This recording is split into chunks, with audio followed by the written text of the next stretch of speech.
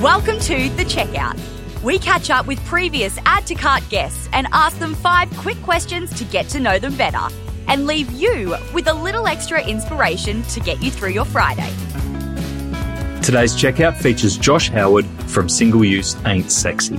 He's come up with a unique product, which is a massive hack to save time, save money, and hopefully save the planet. He calls it Berocca for hand soap. Josh, welcome to The Checkout. We've heard all about Single Use Ain't Sexy and your friend's housemate that ate the tablet. We're here to learn a little bit more about you. 5 quick questions for you. Number 1, what's the weirdest thing that you've ever bought online? That is a very loaded question, and I don't know if the answer is NSFW.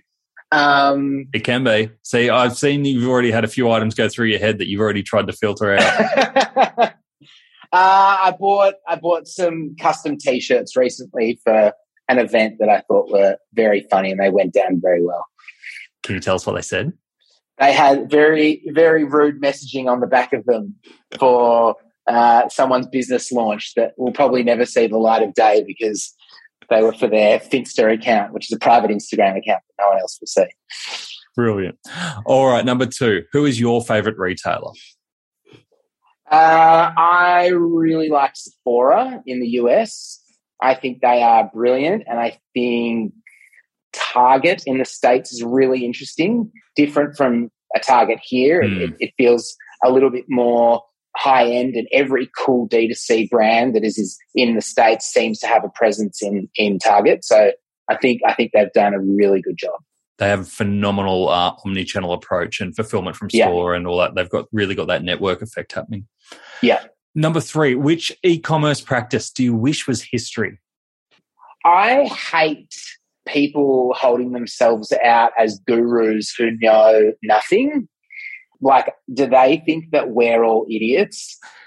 I'm just kind of confused by this whole, like, guru culture. Like, if you have had a massive brand and you have smashed it and you are genuinely, really, really good at what you do, then by all means, like, yes, we can all learn from you. But we're living in this weird time, especially in this e-commerce world, where I think there's a lot of like snake oil salesmen who think that they're in it for like quick wins, and it kills me when people like that are holding themselves out as role models and then people trying to emulate what they do. Well, there goes my dream of making 8 figures through drop shipping then. Thank you. Exactly what I'm talking about.